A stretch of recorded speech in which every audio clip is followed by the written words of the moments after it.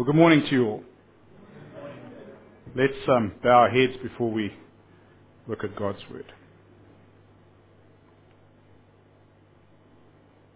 Heavenly Father, we thank you that you have created this space for us today, a space aside from everything else where we can just sit and hear about and talk about and think about your Word.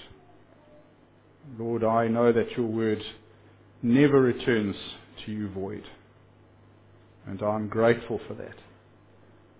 I pray, Lord, that your Word would do a work in us today that would make us more like your Son, Jesus, for your glory. In Jesus' name we pray. Amen. Well, our text for today is, well, actually there's no main text. We're going to be looking at a lot of proof texts instead. So I can't say like I usually do, please turn there now, but please turn up your hearing aid if you have one. And here's another radical thing for a preacher to say. You won't need your Bibles, because we're going to be jumping around so much that you won't be able to keep up. And I have put all the text up on the overhead for you to see anyway. So just sit back, don't relax, pay attention, and let's see where we go. So, let me start with a question. Do you suffer from FOMO?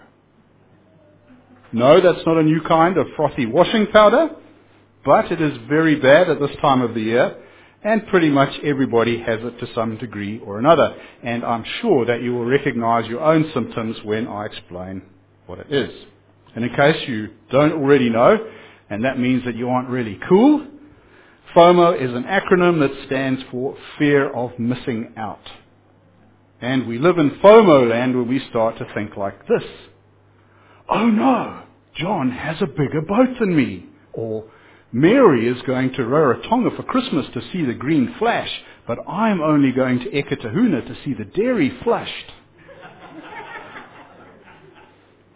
Well, that's a downer. They're definitely going to have more fun than me. I wish that I could have a bigger boat or a better holiday. Then I wouldn't be missing out. I'd definitely be a happy man. And of course there's a lot of encouraging help available because retailers are very keen on FOMO. And they keep thinking up new FOMO events. So we have Boxing Day FOMO, Valentine's Day FOMO, Easter FOMO, Father's Day FOMO, Mother's Day FOMO, Labor Day FOMO, Queen's Birthday FOMO, more recently Black Friday FOMO. And then the mother of all FOMO days is, of course, next week, Christmas, which is so important that its particular FOMO pot starts to be stirred as early as October now. And then we have Facebook and the like. All our friends there seem to be having a more interesting, a more successful, a more glamorous life than us. Just look at the pictures they post. It's obvious. We must be doing something wrong. Otherwise, we too would have some cool pictures to post. And lastly, there is our oldest FOMO friend, the Briscoes lady.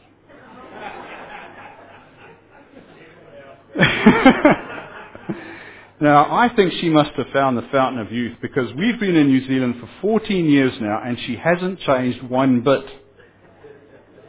And that whole time though, she has never failed to instill in me the terror that if I miss this week's special, unique sale, I will never have the chance to have a new duvet on my bed at 50% off.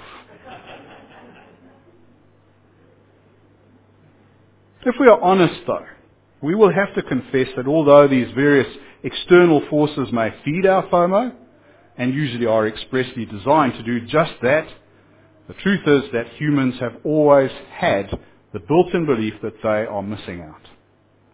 Consider Adam and Eve. They had it pretty good back then. The Lord had provided everything for them, provision that anyone here would love to have. Imagine being able to see God and talk to Him. To ask Him all those questions that we have deep inside. What, Lord, is the meaning of life? How big is the universe? Why are women so difficult to understand? What would you give to actually hear those answers? I'd really like an answer to the last one, Lord. Adam and Eve had that privilege and more. The real estate business tells us that location is everything.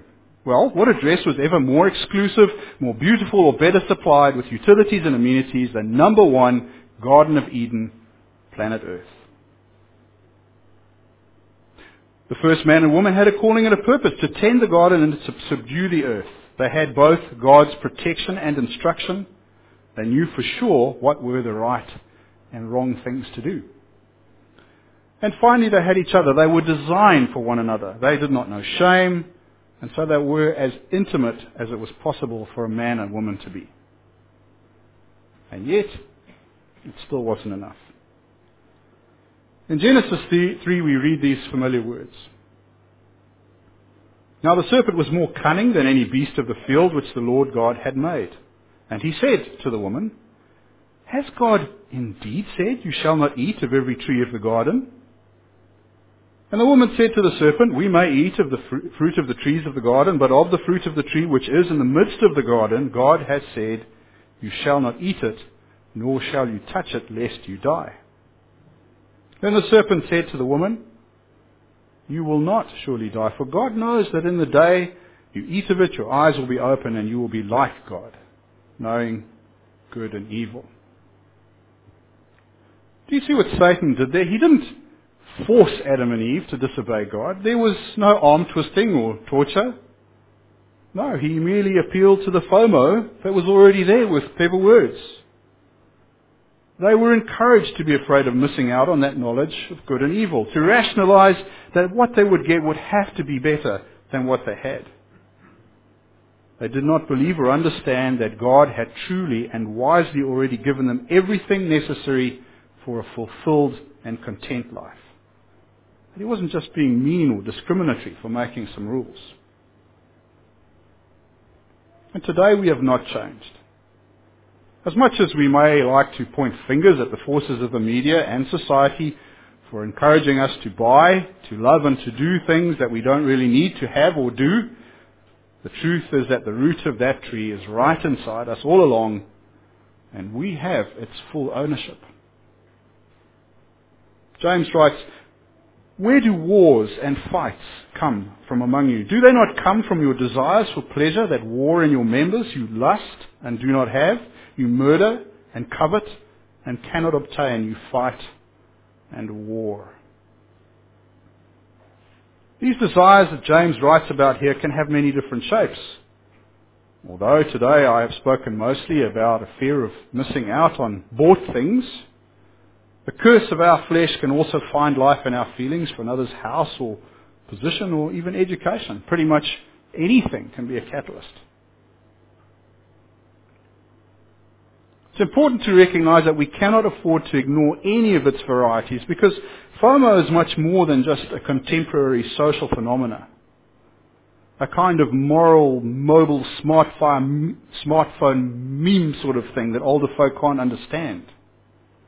Because when we act on it, it must be plainly named for what it is. Sin. And it's not just any kind of old sin, it's one that particularly angers God because it is a thing called idolatry. Because we're setting a made thing up for worship in place of Him. And if you're under any illusions about how God feels about that, well, just do a search for the words abomination and idol together in the Bible. And you'll find them closely associated. Bear in mind that the dictionary definition of abomination is the feeling of extreme disgust and hatred, abhorrence, detestation.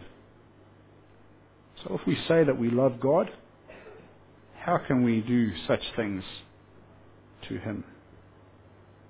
And although that's very bad, unfortunately that's not where it ends, because FOMO not only causes offense towards God, but it can also be a thief of our good works. When it whispers to us that if we stop to do God's work, then we might miss out on some other amazing experience or emotion. For example, if God calls me to the mission field, I might think, will I ever be married? Will I maybe die before my time because of tropical disease?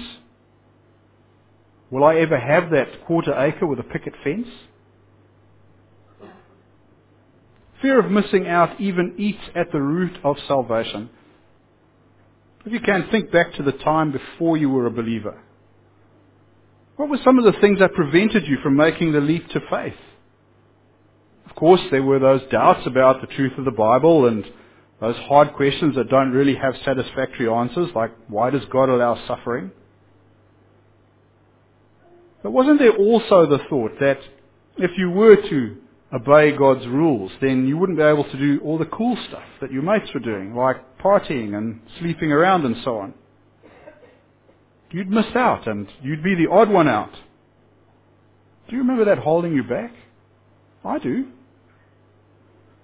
I'm also certain that for the same reason, FOMO has a part to play in the aggression that we sometimes encounter from non-believers when we try to talk to them about Jesus. Don't tell me what to do. What they really mean is, don't try to make me miss out. Who would have thought that just a simple fear of missing out could cause so many problems? What can we do about them? Well, I believe we can start with our minds. In the same way that sin began in the Garden of Eden with lies, FOMO lives and moves and has its being in the very same deceptions. Principally, FOMO thrives on the lie that we have no time. No time to do all the great and wonderful things that might be experienced by a person in only 70. And so we jolly well ought to get a move on and have a good time. Make a bucket list, check it twice, and then go on and find out what's naughty or nice. FOMO man is coming to town. But this is nonsense, both for those who believe in Jesus as their Lord and those who don't. Here's a text from 1 John to remind us of the truth. And this is the testimony that God has given us eternal life, and this life is in His Son. He who has the Son has life. He who does not have the Son of God does not have life. These things I have written to you who believe in the name of the Son of God, that you may know that you have eternal life, and that you may continue to believe in the name of the Son of God. And this is just one of many scriptures that remind us that temporal life, that is life as we know it, life within time, is merely a beginning. When we repent of our sins and accept Jesus Christ as our Lord and Savior, the reward is the restoration of the intended relationship between human and Creator. And that includes a shared physical relationship forever. Forever. So, doesn't it seem a bit silly to be anxiously doing all this stuff to try to fit it all in because we think we only have a short time left? When the truth is that there's an eternal certainty. Are you not entirely convinced? Well, let me try to come at this from another angle. God didn't just create us for a bit of sport, something to while the time away and then discard in favor of a new toy, like my wife does with handbags. I'm getting the death stare. How do we know this? In the creation account in Genesis 1, verse 31 says this. God saw everything that He had made, and indeed it was very good. God saw that everything He made was very good. Does that mean that the principal key performance indicator of manufacturing and design defects exceeded expectations at 98.5%? And that tomorrow He tweaked the production line to make it better? No! When God makes something, it is always perfectly made, consistent with His will, His purposes, and His character. Since it is so, it will always please Him. He will always find it to be good because He is always good, and He is pleased to have it around at all times. And this is why eternal life was one of His fundamental design parameters, His intention. When God made us, the universe and everything, it wasn't intended to have a use-by date. It was intended to be forever, as God is forever. We were not made for a moment. We were made for eternity and to spend that eternity with Him. But sadly, this is where it all turns to a very nasty kind of custard.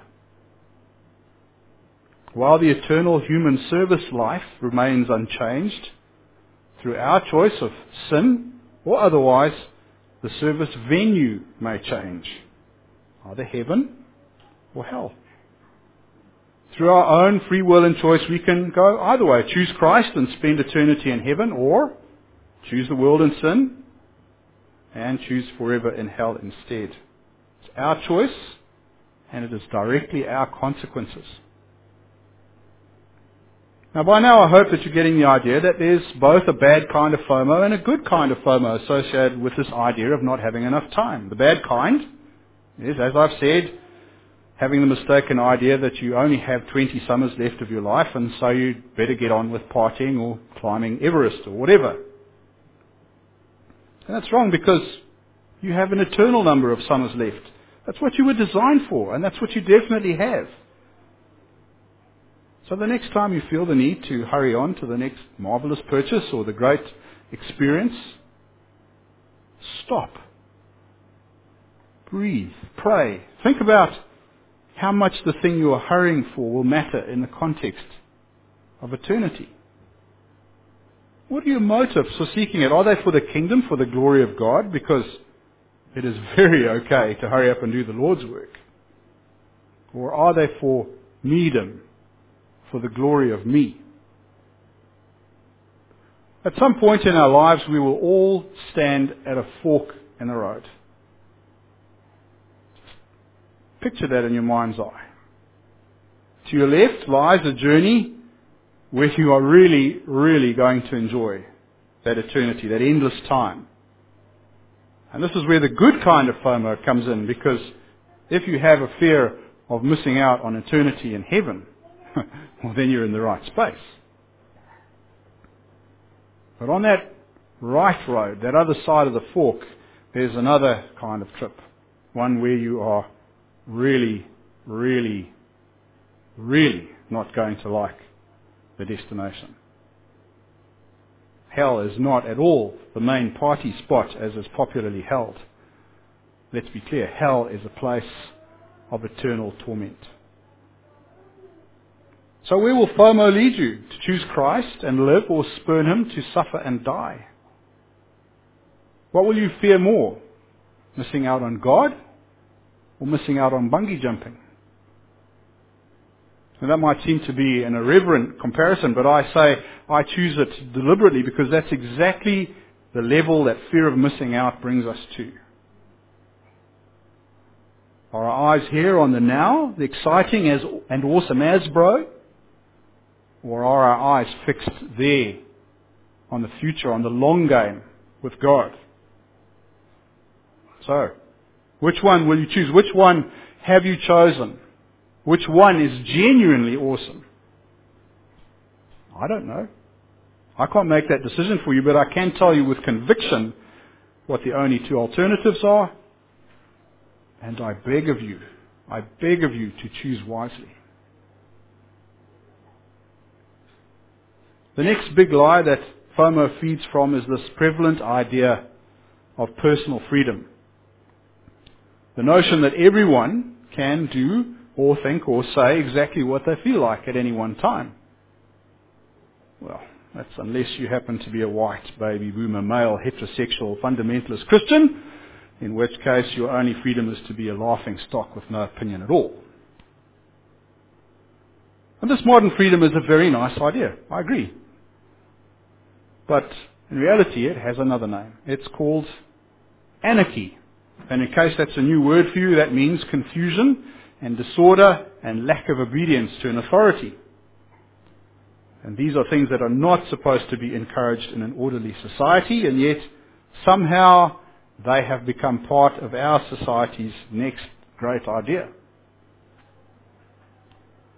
The fundamental concept of law is that as a society, we all understand collectively that if everyone does what they like, when they like to do it, the only result will be chaos, anarchy. And therefore we have both individually and collectively made a reasoned decision to give away some of our personal freedoms, to have our behavior regulated by some laws, so that we can live in an orderly way. We give away a little, but we gain back a lot. On the other hand, if we run down this seductive road of waving and saluting the freedom banner, we are going to find at its end only the rule of the jungle, where the strongest, the smartest, and the fastest rule over us. And believe me, their only interest is in themselves. I know. I come from Zimbabwe, and I've been in that jungle. So who do you think has the most to gain from promoting this idea of freedom? Do you think that God, who created an orderly universe with known and quantifiable laws at its heart, would seek chaos and anarchy? No, of course not. This must be the work of Satan. Whatever God loves, he hates. If God loves order, then Satan earnestly and diligently seeks chaos. And of course it's not correct to say that Satan has placed this fear of missing out on us, because as we've already spoken about, it was there from the very first man and woman. But he has appealed to it and used it from the very first. And look at what a giant score he made then. Why would we ever think that this is a strategy that he's put to one side? Of course not. What might have changed is the way that he uses it. And today I want to suggest that one idea is this thing about personal freedom. It's good to do anything or be anything you like, because experience is what humanity is about, and you shouldn't miss out on anything because it's your right. Where am I going with this? Well, it's because FOMO is not just about things, it's also about actions, how we make decisions about what is right or wrong for us to do in any given situation. And therefore we will always be asking the right question: who do we serve here when our fear of missing out is leading us towards an ultimately selfish act? And we should be asking that question at the highest level. And that means we should be asking, is it for God or is it for Satan? If I remove the silencer from my motorcycle and I ride it around without a helmet in the suburbs at 3 a.m, because I like the noise and I like the wind in my hair, am I just having a bit of harmless fun? After all, boys will be boys. And I just needed to be free, officer. Or is there something a little bit more significant going on here? I don't believe God has any interest in waking up hundreds of people or provoking any of them to thoughts of violence. But his sworn enemy does. Now, this is a fairly extreme example that's unlikely, or I hope it's unlikely for the people in this church. But it does expose the game that we're all players in, and why we ought to be thinking about what we do more deeply. Are we actually being free, or is that really just a smokescreen for serving the interests of Satan? Well, thus far my sermon, I have to admit, has been a bit light on Scripture, and you might be forgiven for thinking that Dave has just abused the privilege of the pulpit today to deliver his personal opinions. Well, firstly, may I remind you that my opinions are always right. Except that I am a white, baby boomer, male, heterosexual, fundamentalist Christian. Jokes aside, nothing delivered from this space has any truth at all unless it stands on the one and only source of absolute truth in the whole world. And that's the Bible. And I am firmly convinced and convicted of that. So what does God's revelation of himself have to say about FOMO? In case you're alarmed at this late in the stage in the sermon that I'm now going into a long dissection of something Greek, fear not. These scriptures need no explanation. They are very clear and very easy to understand, and we're going to move through them very quickly. So, what does Jesus himself say about the need for speed? Well, we'll have a look at Luke 12 to start with. And I want to encourage you, if you've made notes, to go and have a look at the whole of Luke 12, right up to verse 48, because it's all very instructive and helpful. But I'll just give you one verse from it now, verse 15. Take heed and beware of covetousness, for one's life does not consist in the abundance of the things that he possesses. I think that puts it pretty clearly. And then early in Luke 9 we can read this very well-known passage. If anyone desires to come after me, let him deny himself and take up his cross daily and follows me. For whoever desires to save his life will lose it, but whoever loses his life for my sake will save it. And here's the important bit. For what profit is it to a man if he gains the whole world and is himself destroyed or lost? What is acting on the fear of missing out in the many, many worldly ways of doing that other than trying to save your life? As if deeds and experiences and possessions will matter to anyone after you've gone. And what if in doing so you might have had the profit of every single adventure and pleasure a person can have except for one.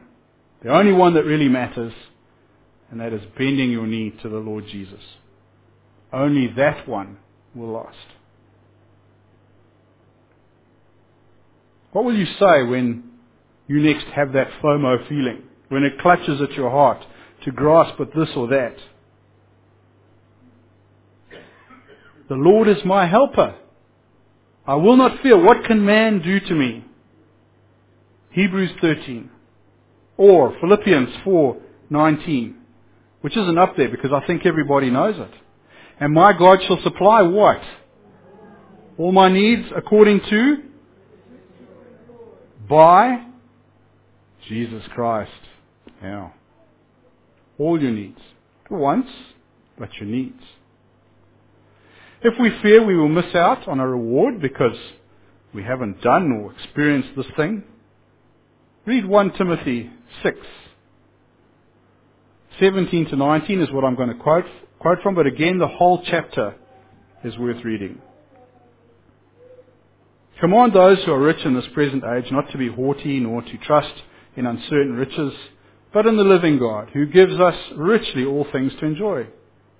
Let them do good, that they be rich in good works, ready to give, willing to share, storing up for themselves a good foundation for the time to come, that they may lay hold on eternal life.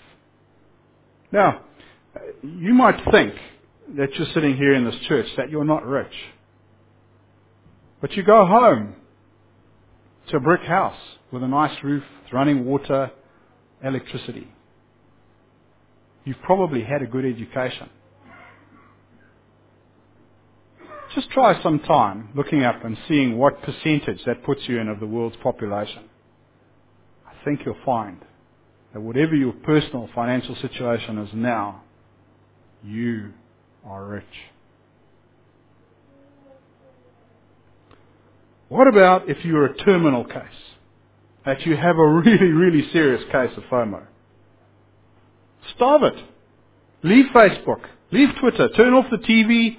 Throw away the magazines and the catalogues that tempt you. Is that too radical? What does Matthew 18 say? If your hand or foot causes you to sin, cut it off and cast it from you. It is better for you to enter into life lame or maimed rather than having 2 hands or 2 feet, to be cast into the everlasting fire. And if your eye causes you to sin, pluck it out. Cast it from you. It is better for you to enter into life with 1 eye rather than having 2 eyes to be cast into hellfire. Now, it's a very popular idea these days to have a bucket list, isn't it? Yeah? We must have a bucket list. Well, seeing as we have a need for a bucket list, I have prepared one for you. It only have 5 things in it, and so it should be very easy to remember. 1, do justly. 2, love mercy. 3, walk humbly with your God. 4, love the Lord with all your heart, soul, and strength. Number 5, love your neighbor as yourself. Isn't that easy? In conclusion, I want to say that I wouldn't like anyone to leave here with the idea that the way to deal with this fear of missing out should either be paralysis or avoidance. That there's no point in trying anything hard or exciting. Well, that would be completely wrong of me. We do not want to fall into the trap of legalism. The Lord has given us 5 marvelous senses with good reason. He is delighted when we see, smell, touch and taste the very good work of His hands. It's just our motivation for doing so that we must question. Is it for the glory of God? Am I enjoying Him? Or is it that I am afraid that I will miss out on my own glory and pleasure because one of those passes and one persists? Martin Luther said a very wise thing amongst a whole bunch of things, and I'm going to leave you with this thought. I have held many things in my hands, and I have lost them all, but whatever I have placed in God's hands, that I still possess.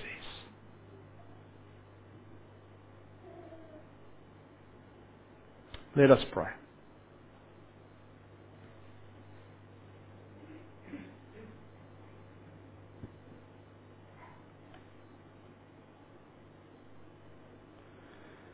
Heavenly Father, we find ourselves so easily seduced and led astray by the fear of missing out. But truthfully, Lord, there is only one thing that's worth missing out, and that is the world. Lord, we need Your Son and Your salvation, and we need His heart and character within us so badly. I pray that the next time that we are tempted by the world to rush out and do this or that or buy whatever, that Your Holy Spirit would use that small voice within us to remind us about what is really important. And whatever that is, to do that. Maybe, Lord, that means going and doing that thing. But when we do it for Your glory. We ask this in Jesus' name. Amen.